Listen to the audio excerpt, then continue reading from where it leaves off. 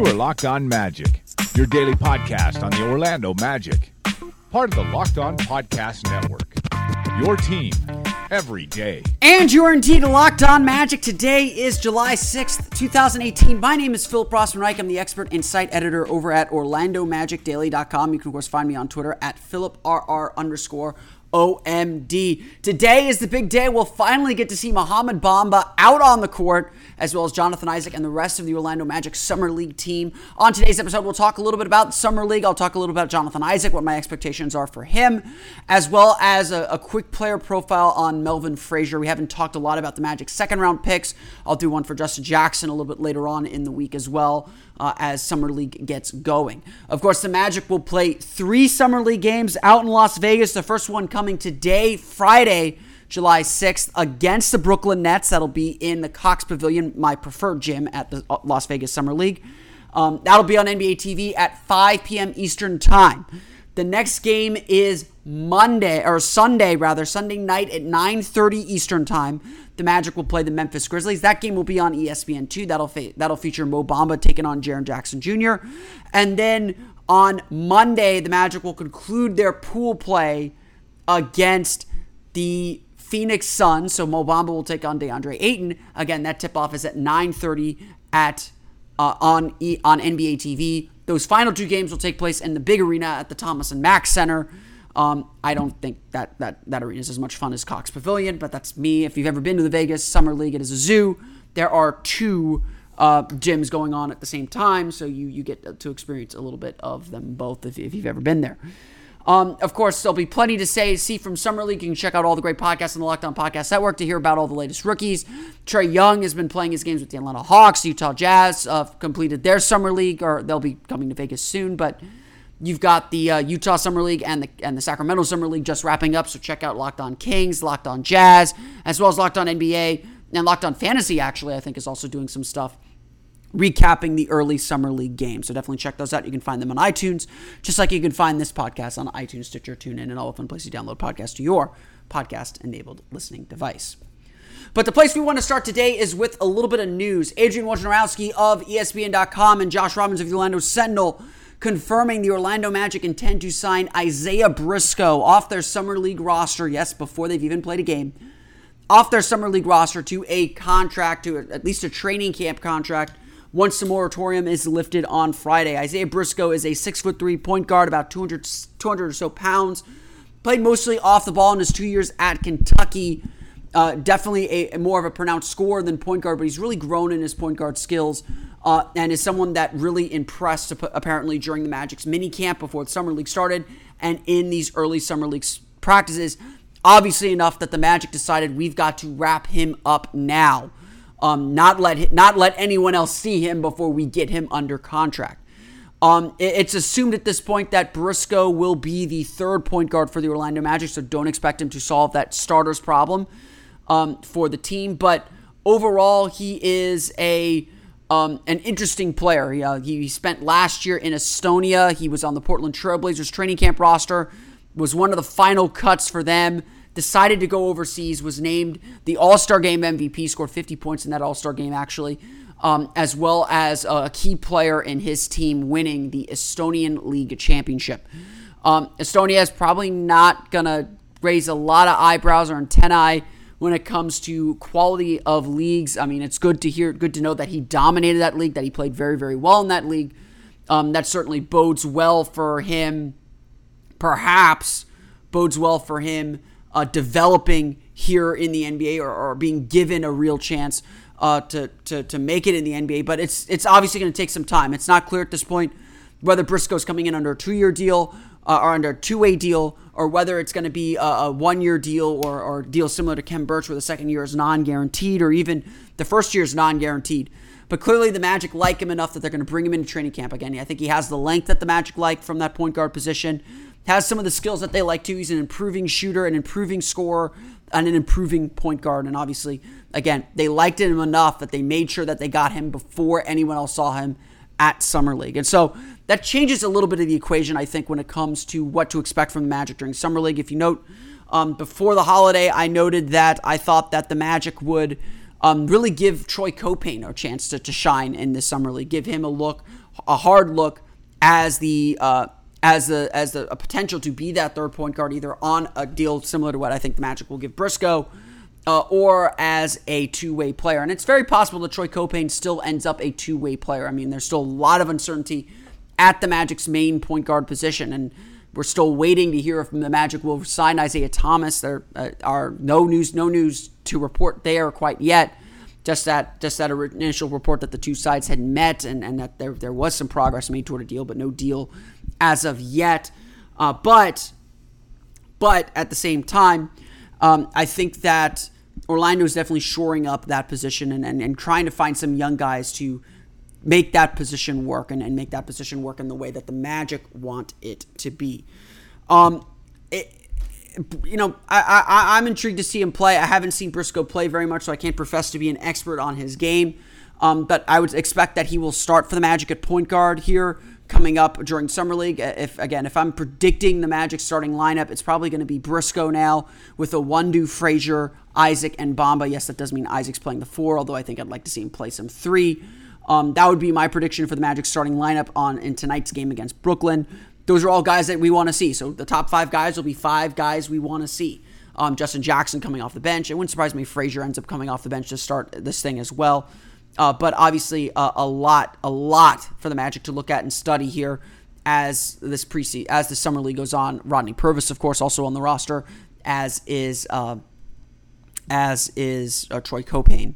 So plenty, and then Byron Mullins as well, another Lakeland Magic guy as well. So lot to look at here as Summer League gets going. We'll be interested to see what Isaiah Briscoe can do, see if he can actually crack this roster, and of course we'll talk a little bit more about Melvin Frazier here in just a bit.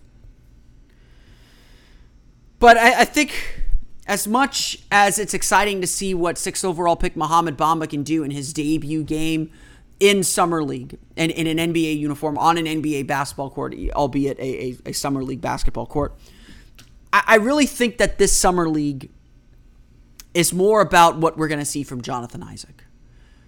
Last year, Jonathan Isaac was this raw mold of clay, this raw ball of clay. We didn't quite know what to make of him or what to do with him. We didn't really know how he would translate or how he would fit into this game and onto this team even. We thought that he would take some time maybe to develop his shot and we knew that he was young and would need some time to grow and mature, especially physically. And at this time last year, it was just get him experience and see what happens. That first Summer League game, he looked nervous. I think he admitted afterward that he was nervous. In fact, he had to take, if you remember correctly, he had to take himself out of the game because he was hyperventilating. He was so nervous. But even in that nervousness, you could see the flashes of brilliance that he would have.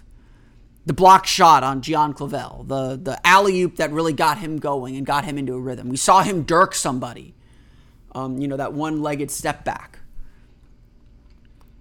We saw enough flashes from Jonathan Isaac to say, okay, this rookie year is going to be a work in progress. He's probably not all the way there, but we see the flashes. His defense, as it was during the regular season, was well beyond what his offensive ability was, and you saw a little bit of what he could do offensively. Of course, during the season, he never really got into a rhythm. 27 games played, an injury that knocked him out for 50-plus games, constant injuries that just really robbed him of a rookie year. And Isaac, in the regular season, just like in Summer League, could only show glimpses of what he is, of what he could be. And so, Summer League now, there's been almost 3 months. April 11th is when the season ended. It's almost been 3 months of work, of putting on weight, which he has done, of improving his skills. 3 months with that NBA experience, however short it might be. 3 months to get ready for this moment. And we know Summer League isn't the end-all be-all. We're not if Isaac struggles a bit in Summer League, it's not a huge point of concern, because we know what he can do on the court defensively and all that. But it does seem pretty certain that Isaac has improved, that Isaac has gotten better, and that he will go out there Friday, Sunday, Monday, and show the world just how much better he is. Just how much he has improved. And that's what the Magic need to see. More than any other player on this roster, Isaac has the most to gain and honestly the most to lose from Summer League. Probably not the most to lose because I think he's pretty entrenched as a starting small forward or starter somewhere in that core group of players for Magic. But he certainly has a lot to gain and certainly has a lot that he needs to show Magic Brass. In practices and reports coming out of Vegas, he seems to have taken on a leadership role. He seems to have relished taking Mo Bamba under his wing, jokingly calling him a kid, even though Bamba is probably older than him. Showing him how the NBA works, how an NBA practice works, and stepping up during those practices and leading the team. Now, he's not going to be a leader when he gets back to Orlando and back to the regular season. He's still very, very young. But this is a guy that has tremendous talent, that has great ability, that he's shown at the NBA level, at a high level already, and still countless space to grow. Magic fans right now are getting obsessed with this Isaiah Thomas rumor and the belief that if Isaiah Thomas is healthy again, then that could be something that tips the Magic over. That, again, puts a lot of players in the right spots and makes the team that much more competitive. But really, I don't think it's Isaiah Thomas that has that potential. Just like for the last several years, it's more about internal improvement. How much better are the guys on your own roster going to get? As Steve Clifford said during his introductory press conference, all these players need to have good summers. That's the first step to rebuilding this thing. That means Aaron Gordon taking another step in his game. And it certainly means that Jonathan Isaac takes another step in his game. Certainly being healthy helps. Certainly being healthy would be the first step. But Isaac, too, needs to show that his offensive game is a little bit more developed, a little more refined. And if he can do that, if he can show that, maybe he is a little bit more. Maybe he's not just a 10, 11, 12 point per game guy, but maybe a 15 point per game guy. Again, that's he was at 9 or 8 points per game last year. If he can show that he can be that kind of an offensive player, then that changes the entire outlook for the Magic next season. Now you are building and growing players, and you're seeing the tangible proof of that. Your expectations for what you can get from him, what you're going to get from him next year, change. And again, your potential, especially because the Magic are going for this long-rangey defensive identity right now. Your potential grows exponentially. So I'm watching Jonathan Isaac very, very closely. This is his time. I want him to shine. I want him to star. I don't care if he averages 15, 16 points per game, but if he does so efficiently with the defense that we know he can play, that's all you need from him, because that tells you exactly what he can do on the main roster. I think that he could be the breakout star of the Summer League, mostly because expectations are at such a zero level almost. I'm intrigued to see where Jonathan Isaac takes the Summer League team and where his game is at as we get started here in July. Another player that I'm certainly intrigued with and want to see play, and someone I haven't talked a lot about here on the podcast, and I apologize for that. I'm trying to get around to the second round picks here, and that's Melvin Frazier. If you recall, back when I was looking at second round prospects and guys that I hadn't profiled, I pointed out Melvin Frazier as a guy that I thought would fit the Magic pretty well. He's a defensive-minded wing, second longest wingspan among guards measured at the NBA Draft Combine. 6'5", 7'1" wingspan, 7'2" wingspan. Just a smart defensive player. He's a guy that is very much a self-made player. I think that's the best way to describe it. He seemed content to be a defensive-minded wing. Just do his job, be a grinder, be a role player. And when you're looking at second-round picks, That's pretty important. You're not looking for a guy that's going to be the star. You're not looking for the guy that's going to need the ball in his hands all the time. And I think that was something that was confusing perhaps to some Magic fans on the draft when they were like, the Magic needed to draft a point guard. Why didn't they draft a point guard with that second-round pick? You're not getting starters with second-round picks. You're not expecting to get starters, at least with second-round picks. You just want players that can come in and fill a role. And in that sense, I think Melvin Frazier is an absolutely perfect fit and a perfect descriptor. And it did not surprise me that Jeff Weltman said that they had Frazier higher on their board, that they thought he was going to be gone when they picked at 35. And maybe that was a bit of posturing and trying to sell the pick to fans. But I think 35 is about the range you would expect him to go, but probably on the low end of that range, because Frazier, when you watch him play, is a really impressive player. He took a major step up his junior year. We talk about internal improvement.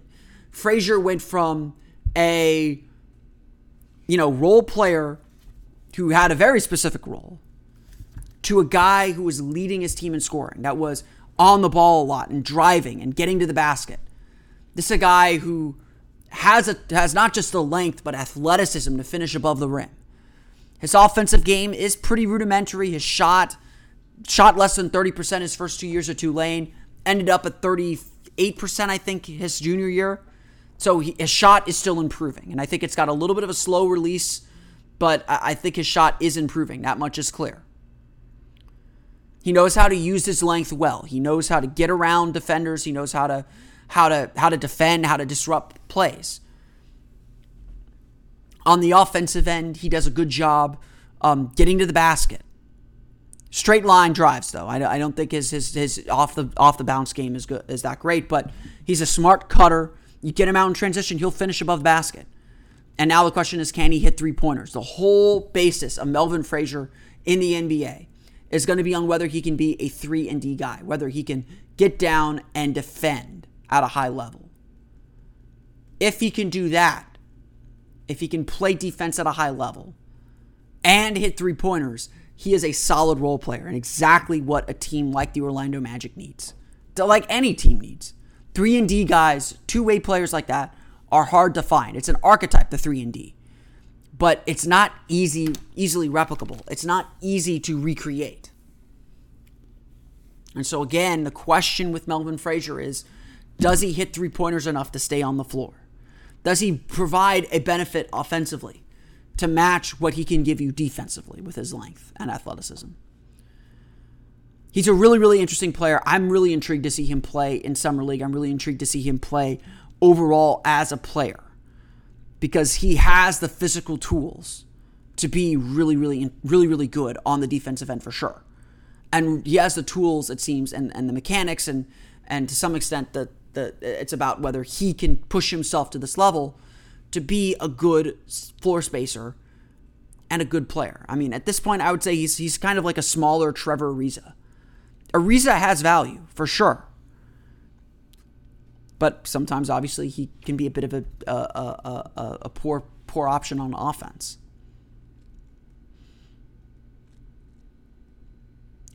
So Melvin Frazier is definitely a player to watch. I'm really intrigued to see what the Magic end up doing with him and what he ends up doing at Summer League. I think his athleticism, his length is really something that will impress people when they get a chance to watch him here in Summer League.